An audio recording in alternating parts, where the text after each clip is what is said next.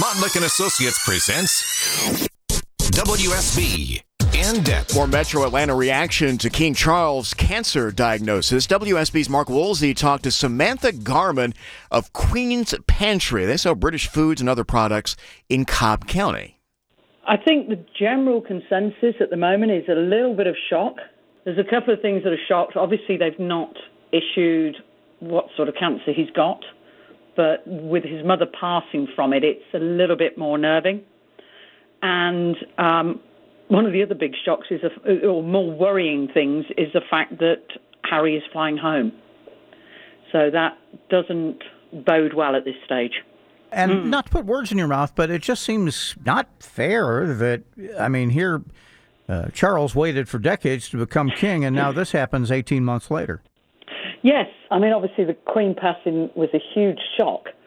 And, he has waited a very long time. He's played the dutiful son for a very long time. And I think, people were a bit apprehensive about him taking the crown because so many people love William and Kate. But as you talk to people, they are happy that he's got, that he managed to keep his mum's wishes. But to then have this news, and we don't know how devastating the news is yet, but to have this news must be a bit of a shock to the whole family. Have you had any other folks, expats or Anglophiles, come in? Can you maybe kind of boil down what they've said about this situation? I think their opening line has been every time is, have you heard about the king? What do you think?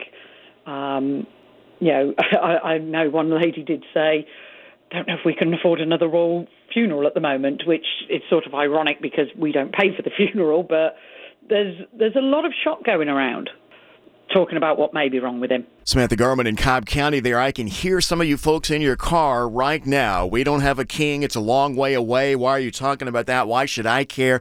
Well, CBS's Dr. Jonathan LaPook says there is an answer to that, and in his view, Charles is to be commended for going public. I've treated so many people over the years, but whenever a celebrity, somebody who's well-known, comes out and does a procedure or has a diagnosis, it increases awareness, and then you tend to see an increase in screening, increase in people going to their caregivers and asking questions, and that's only good. So look, we all have bodies.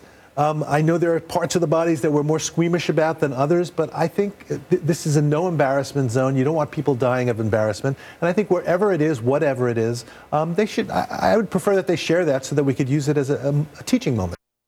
In fact, Dr. LaPook says announcement of Charles' prostate trouble a few weeks ago caused an exponential jump in the number of Google searches for info on that subject.